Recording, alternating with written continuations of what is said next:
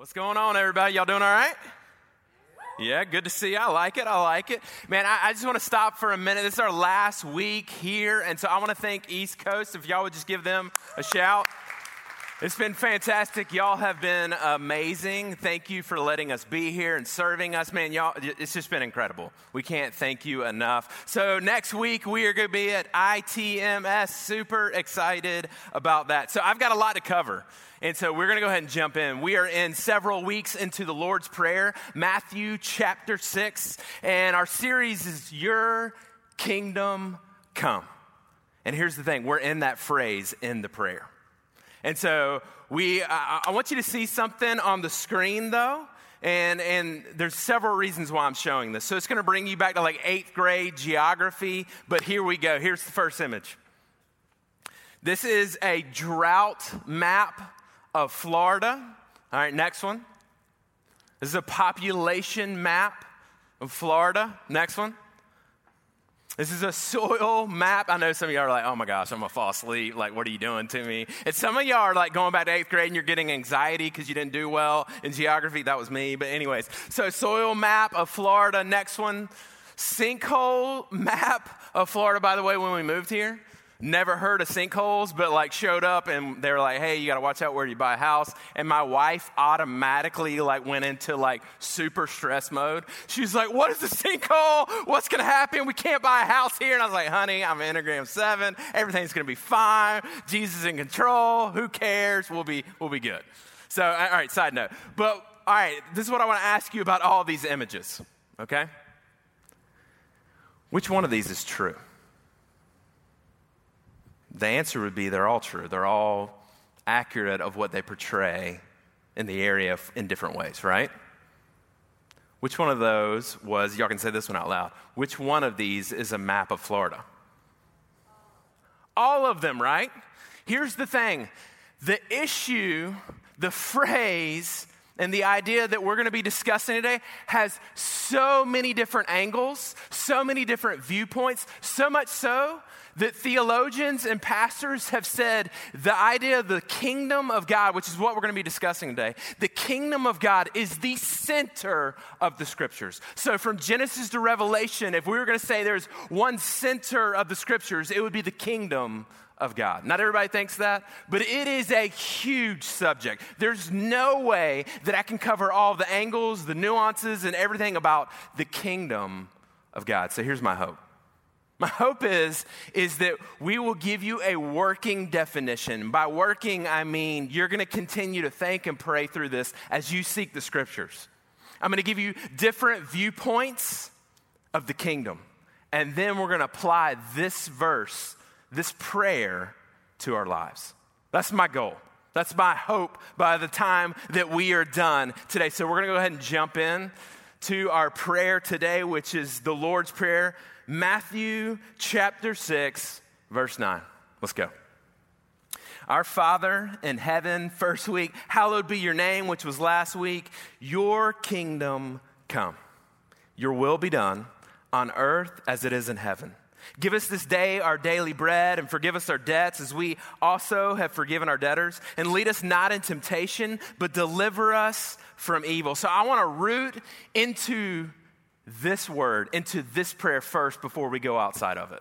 I want to ground us in this text. So what does Jesus say? Jesus says, hey, this is the way, this is how I want you to pray. To the Father first. So when you pray to the Father who is both near and far, who's immanent and transcendent, who's an incredible Father, better Father than you will ever have on earth. Pray to that God. Pray to that Father. And not only are you to pray to the Father in heaven, but hallowed be your name. I want you to pray and think about when you're praying that your life and your relationship with God would be so drastically different than any other relationship, than any other thing in the entire world. I want you to hallow his name in such a way that he's set apart, that he's different, that he's considered to be holy. And so, our Father in heaven, hallowed be your name. Your kingdom come. It's crazy. What is a kingdom? Like, what is the kingdom of God? That's where we're diving in. As a matter of fact, I sent to a Marco Polo. If anybody in here use Marco Polo ever? It's like a video chat. Anyways, so I Marco Polo with 9, I think, other pastors. And I just put it on there. This was this morning. Or no, yesterday. Hey, guys, what is the kingdom of God? Go. Nobody said anything. You know why? It's so broad, it's so vast, and there's so much to it. They're all like, I'm not touching it, bro. I literally had, one of the guys did respond. He's like, are you serious? You want me to Marco Polo the answer to what is the kingdom of God? It's such a nuanced subject, and it's a hot topic right now in Christian circles. That's why I'm saying have a working definition, because people are, as they read the scriptures, they're figuring it out. So here we go. What is God's kingdom? I'm going to give you the 3 most prevalent answers to that. The first one is rule. God's kingdom is the rule of God or the reign of God. It's his supremacy. Okay? The second one is realm. That when it says the kingdom of God, it means a place, the realm of God. And there's nuances to that, but so rule or realm or both. Okay? So those are the 3 major views, and so we're going to dive in and we're going to look at each one. First one, rule or reign. Let's look at the scriptures. This is an example of it. Psalm 103, verse 19. The Lord has established his throne in the heavens, and his kingdom rules over all. The word kingdom in this verse is synonymous with reign, R-E-I-G-N. Listen, let's read it again. The Lord has established his throne in the heavens, and his reign rules over all. You see that? Not his realm. You wouldn't read that and go, well, his realm rules over all. No. His supremacy rules over all. There's a ton of other examples throughout Scripture. Okay, I'm not going to read them all. You can look up. You can even Bible Gateway, Kingdom of God, and go there. Next one, realm. Matthew 5:18. For truly I say to you, until heaven and earth pass away, not an iota, not a dot will pass from the law until all is accomplished. Jesus is speaking in the Sermon on the Mount at this point. Therefore, whoever, any of you suckers, that's what he's saying, whoever does this, whoever relaxes one of the least of these commandments and teaches others to do the same will be called least in the where? The kingdom of heaven. For I tell you, but whoever does them and teaches them will be called great. Where? In the kingdom of heaven. For I tell you, unless your righteousness exceeds that of the scribes and Pharisees, big deal, right? It's only through Jesus' righteousness that we can be called as holy and set apart and be new creatures, but exceeds that of the scribes and Pharisees, you will never enter the where? The kingdom of heaven. And in case you're like getting all nuanced, some of you are like, well, is the kingdom of heaven the same as kingdom of God? Yes, it is. It's consistent throughout Matthew. Scholars, theologians, pastors all agree on it. There's very few who think differently. It's consistent to be the kingdom of God is the kingdom of heaven. And so you get these 2 pictures in Scripture that it's his rule and his reign, and that it's also his realm. And so which one is it? Is there one that's more important? Is there one that's more significant? And so I want to continue down this idea, okay? Here's another way of seeing the kingdom. Matt Chandler, he's got a 6-minute video, which is fantastic. You should go look it up. He says the kingdom of God is like 3 words: dwelling, dominion, and dynasty. I love it. And so I'm just giving you different aspects of what the kingdom of God is in Scripture. So dwelling, it's this idea that in 3 words the Bible can be summed up. God with us. That God dwells with us. From Genesis to Revelations, think about it. God with us in the garden. God with Adam in the garden. That he shows up at the tabernacle, God with the Israelites. That he shows up in the temple. that he shows up at Pentecost, God with us. When he walks on land, Jesus with us, God with us. And then all the way to the new creation and the new heavens, God will be with us for eternity. The dwelling of God, his kingdom from front to back. But not just his dwelling, but dominion. That God calls Adam in Genesis 1:26 and following, and Eve, that what does he do? He creates them. He says, hey, I want you to have dominion over the earth. But I don't want it to stay in the garden. I want it to spread through the whole creation, through the whole earth. And so the goal, the hope was that Adam and Eve, that they would overcome the serpent, right? That was the hope that they would see his lie, they would know the wisdom and the goodness and the truth, and that they would reject that lie, that they would reject that temptation, and they would have dominion over the serpent. But it wasn't until Jesus came, right? It was when Jesus came and he goes into a desert for 40 days and 40 nights. And what does he do? He shows dominion over Satan. He's tempted and he says, no. I'm not going to fall for that. I know the wisdom and the truth of God. There's a better kingdom. There's a better way, and it's not your way. And he overcomes Satan, and then he ultimately overcomes. He has dominion over sin, Satan, and death. He dies on a cross, he rises from the dead, and he ascends into heaven, right? He has dominion, and he calls us as kingdoms of light. We're called out of darkness and into the light. And when we do that, he's calling us to have dominion as creatures, as followers of him. And that when we do that, we point to a better kingdom.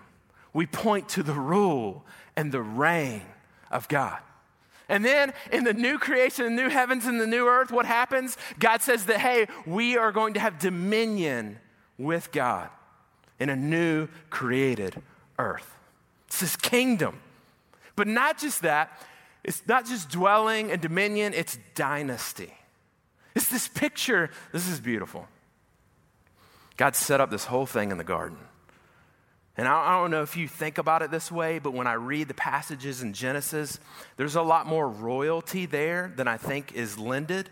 And so when I read the scriptures in Genesis and I see he's got Adam and Eve, it's almost like a king and a queen. They're overseeing the land. They're having dominion, right? And it's this picture of, hey, I'm with you. You're made in my image. You represent me. You're an ambassador of me in the garden. And I want you to extend that dominion. And here's what my ultimate hope is that we would have a dynasty.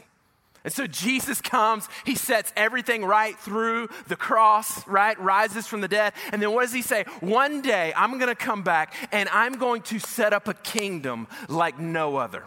We're going to restore the creation. And you know what's going to happen? You are going to be a co-heir with me. You are a son and a daughter. You're going to be part of my dynasty. You're going to be part of my kingdom. And you are going to rule and reign forever. It's the kingdom. It's just another angle, another picture of the kingdom. It's beautiful. The best definition that's simple that I've seen of the kingdom is this. Jeremy Treat. It's the kingdom of God in 8 words.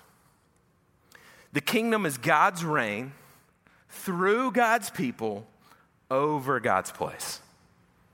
I love that. It's through God's reign, through God's people, over God's place. So I told you we got a lot to cover, so I want to dive in a little deeper. Here's another definition. This is where I lean, okay? George Eldon Ladd, he wrote a book on gospel and the kingdom of God. He notes this. The primary meaning of both the Hebrew word malkuth in the Old Testament and the Greek word basileia in the New Testament, which is kingdom, is the rank, authority, and sovereignty exercised by the king. A basileia, or kingdom, may indeed be a realm over which a sovereign exercises his authority, and it may be the people who belong to that realm and over whom authority is exercised. But listen to this. But these, the people and the land, are secondary and derived meanings, First of all, a kingdom is the authority to rule, the sovereignty of the king. So let's go back to the text. Jesus says, your kingdom come. You're about to see why this matters so much. If it's his rule and his reign, or if it's his realm, it dramatically affects the way that we live, the way that we do church, the way that we think about so many things. So he says, hey, listen, your kingdom comes. So does that mean now or in the future? And if it means a realm, am I supposed to make this place a better place to live? Or is it just your authority and your reign over my life, and so I live for you? Which one is it? How does this work out? So let's handle one at a time. Let's talk about when. Your kingdom come. Now or in the future? Yes. Right? That's what we see in Scripture. That it's both present and future. We call it the already, but not yet. So his kingdom has already come. His rule and his reign is already here, but it's also coming in its fulfillment when Jesus returns. I'm going to give you a bunch of verses. They're not all going to be on the screen, but here we go. So the present kingdom. Luke 17:21, the kingdom of God is in your midst, Jesus says. It's present. It's here. Mark 1:14 and 15. Now after John was arrested, Jesus came into Galilee proclaiming the gospel of God and saying, the time is fulfilled and the kingdom of God is at hand. Watch this. He says, hey, the kingdom's here. You know what that means? My rule and my reign is present. And then he says these words, repent and believe the gospel. My rule, are you going to submit to my rule? Are you going to submit to my reign? Are you going to come under me? That's what he says. It's here. Are you going to submit to it? Are you going to repent? Are you going to believe the good news of Jesus? Matthew 12:28. But it is by the Spirit of God that this is so interesting to me, that I cast out demons. Then the kingdom of God has come upon you. You could see that as realm, or you could see it as rule and reign. Watch this. Jesus says, now that I'm here, now that my rule and reign is here, the demons flee. It's a different kingdom. It's a different world now that I'm here. It's pretty cool. Then the kingdom of God has come upon you. It's a whole new deal. Future, all right, so that was present. There's so many more. We could go on and on and on. Future, I'm just giving you some examples. Luke 19:11, the kingdom of God is not going to appear immediately. There's something coming. Luke 21:31. So also when you see these things taking place, and he gives all these examples that we should be aware of, that we should be checking the times and the seasons, even though we'll never know the exact date. Anybody tells you a date, run, right? So also when you see these things taking place, you know that the kingdom of God is near. It's in the context of the second coming. The parable of the weeds, Matthew 13, points to a future. The parable in Matthew 25 speak of a future kingdom. There's so many more. It's this already but not yet aspect to the kingdom. So why does this matter? Okay, Clint, rule, realm, present, future. Watch this. Where you land can heavily influence what you think the primary mission of the church is. It will. It takes you a couple more steps to get there, but this is where it starts, or it's a big starting point. Listen to this. If the kingdom is present now, and it's his rule and his reign, let's just take that side. What that means is, if you land on that side, it means that as a church, your primary responsibility is to share the gospel, to make disciples, to evangelize, and there's other things we would put there. Now watch this. If it's realm and you lean towards that angle, what does that mean? If the realm of the kingdom of God is here now, and it should be exercising through believers, and specifically the church sent, what does that mean? It means you are transforming culture. It means that you are bringing all kinds of things to change the culture, to make it beautiful, to make it good, to make it shalom, whatever that looks like. And that's where you fall into social justice. That's where you fall into all kinds of things that you would do around the world. You see the difference? It's a big difference. And so it matters. It's not the only way, but it matters kind of where you land on this. And so let me ask it like this. I'm just going to bring it down. Is the primary purpose of the church to spread the good news or to care for the poor? Some of you are going, yes, right? Right? Yes. We would say, some people would say, right? So I want to distinguish again. I'm going to take some of the weight off of this decision for you as you pray and think and read the scriptures as you work it out. There's a difference between the corporate institution, which we would call the local body of believers, the church, and an individual. There's a difference. And, if you're thinking, okay, but I thought the church is not a building, it's the people. Yes, absolutely. But there's also an institution. So I'll give you some examples. As a pastor, right, I do weddings, funerals. There's all kinds of examples on that end. Let me put it in another way. Are you personally responsible of excommunicating someone? Are you personally responsible to baptize yourself? Are you personally responsible to do communion alone? Right? I could give you a whole lot more examples. But do you see? There's a difference between the institution and personal responsibility as a follower of Jesus. Someone who is under the rule and the reign of Christ. So, I'm going to tell you where I land. I lean towards reign and rule. As a matter of fact, I didn't even say this last hour. I read through, I think it was 55 references of the kingdom in Matthew, and predominantly from my own reading, it was reign and rule. There were examples where it was realm, or could be interpreted that way. But I lean towards reign, and so I believe, and grace operates this way in a lot of ways, so let's just make this practical for a second. The primary purpose of the institution church is to preach the gospel, right, to make disciples. And we could put some other things around that. Equip the believers, Ephesians chapter 4. But here's the idea. We preach the gospel, we teach the word, we administer the sacraments, and then what do? We send people out. They're sent ones.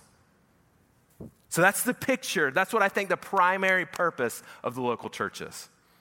And that's part of the reason, it's not the only reason, that's why we don't do a ton of programs. You can go to certain churches and they've got a program for everything. We're going to do this, and we're going to do this, and we're going to do this. And I'm not hating on them. They see the kingdom as rule and realm.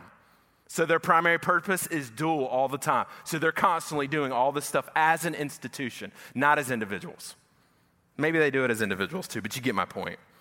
And so we at Grace, we have a few strategic partners. Why? Because we want to make the primary, the making of disciples, baptizing, teaching the word, because we see it as a rule, as a reign. That's the kingdom. And so one of the things I say a lot, so in other words, I would say that we have a simple church model in a lot of ways.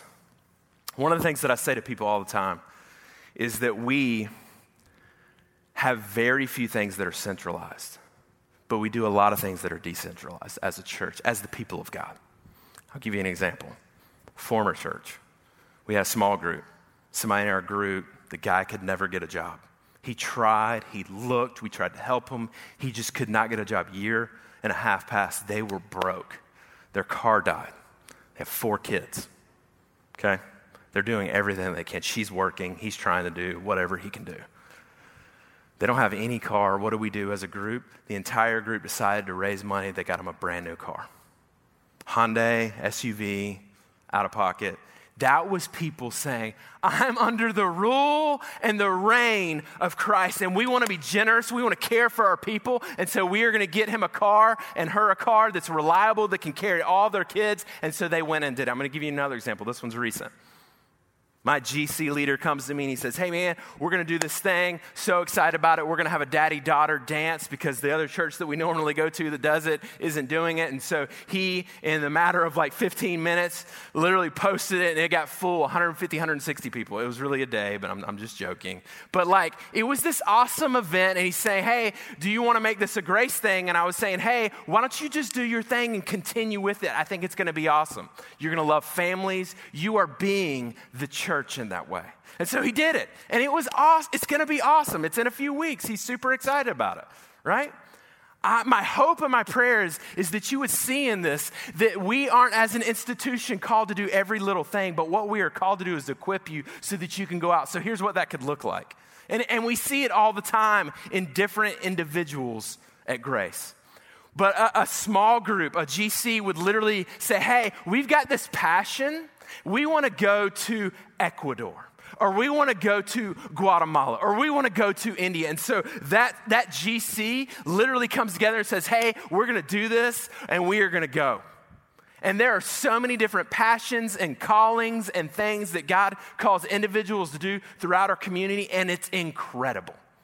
It's incredible. And God's saying, I want you to equip them, send them out. Equip them and send them out. This also becomes personal for me. As I think through these scriptures, as I think about the kingdom of God, I think about what I do with my money. I think about the decisions that I make with organizations. I'll give you an example.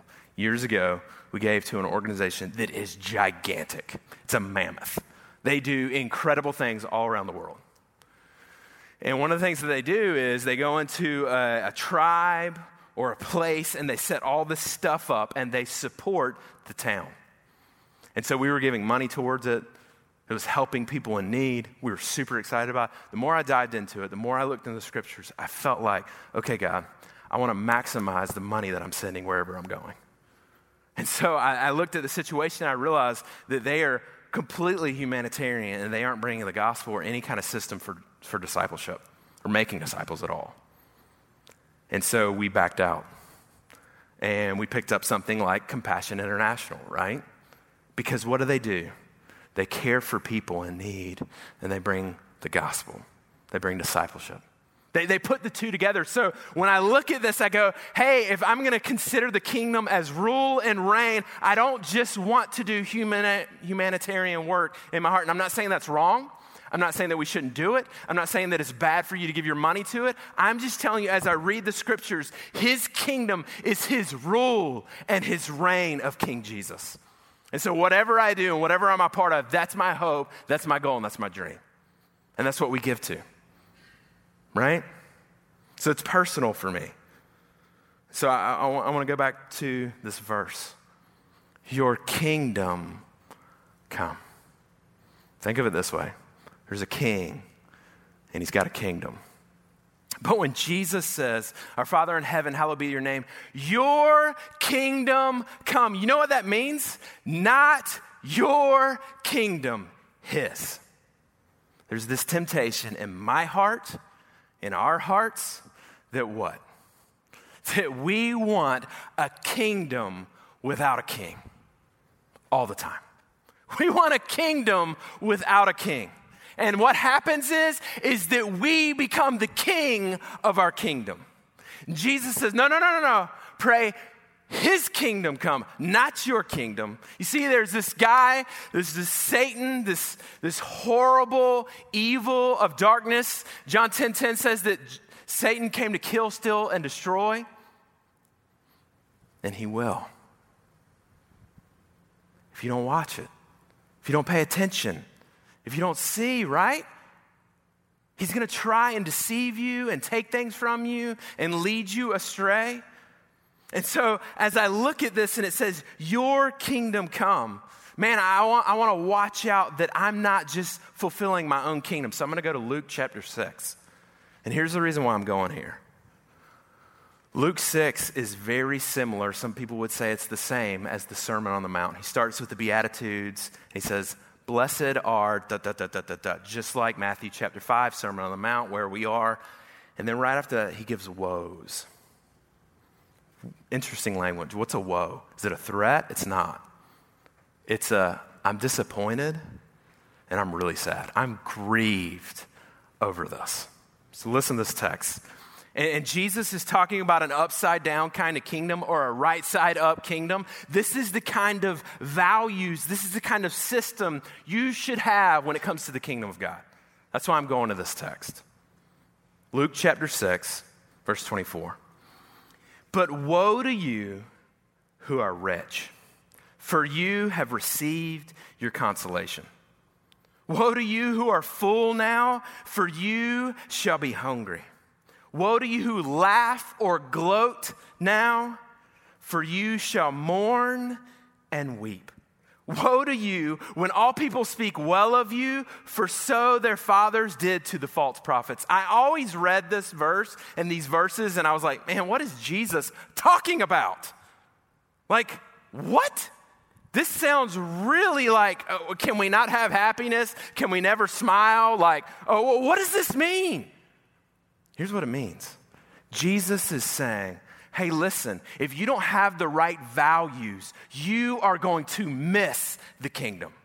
If you don't have the right perspective and outlook in this life, you are going to miss the rule and the reign of Jesus in your life. So I'm going to say it a different way. Let's take them again. He says, but woe, I'm grieved to you who are rich, for you have received your consolation. I'm grieved. Take the word rich and consider power. I'm telling you, woe is you if your value of a kingdom system is power. If that's your value in life, if that's what you care about, if that's truly your kingdom, man, woe is you. You missed it. You missed it. For you have received everything that you're going to receive. All the power that you have now is going to stop one day. And that's going to be it. You will no longer have power. Next one. Woe to you who are full now, for you shall be hungry. Here's the picture. Woe to you who has a value system of comfort. Where you love the ease in your life. Everything's great and it's just easy. And you have all that you need. You're full of life. Woe to you who are comfortable and that's your number one value in your life. Woe to you. You missed it. You missed it. You missed my kingdom. You missed my rule and my reign. Woe to you who laugh or gloat. I always read this verse and I was like, okay, so we're not supposed to be happy? Like I'm an Enneagram 7. I love to laugh. What are you doing to me, Jesus? Like I can't watch a comedy? Am I supposed to just stop, never laugh again? What are you talking about? The word literally means, it holds the idea of gloating. Like the person who's super, I'm going to put the word in, successful. The person who's like, man, I got it all. My company's killing it. I got the bomb wife. Everything with my kids is great. Woo! Let's go. Right? Woe to you who gloats. Woe to you who's holding on, and that's your value system. I got everything worked out. I don't need you. I don't need your rule or your reign. You're going to mourn and weep. Interesting language. Jesus says that in the judgment, there's going to be gnashing of teeth. Woe to you when all people speak well of you. So their fathers did to the false prophets. There was these false prophets, and what do? They spoke in such a way that people's ears were tickled. They told them what they wanted to hear and how they wanted to hear it, and they got praise and approval. And he's saying, hey, woe to you if your value system, if what you care about is your kingdom is approval. Woe to you. You missed it. You missed it. And I just think about this, and you know what I think about? Really recently, and it's a tragedy. It's terrible. This man who is considered a sage, This man who I looked up to, that so many people looked up to, who was full of wisdom, who seemingly loved Jesus, right? He was this guy that had this huge intellect. He was a philosopher. Everybody just thought, man, this guy has it all. He's got it on point. And then he died. And then he was exposed. He was exposed for multiple, more than I can probably count or that we're aware of indiscretions of sexual relations with women.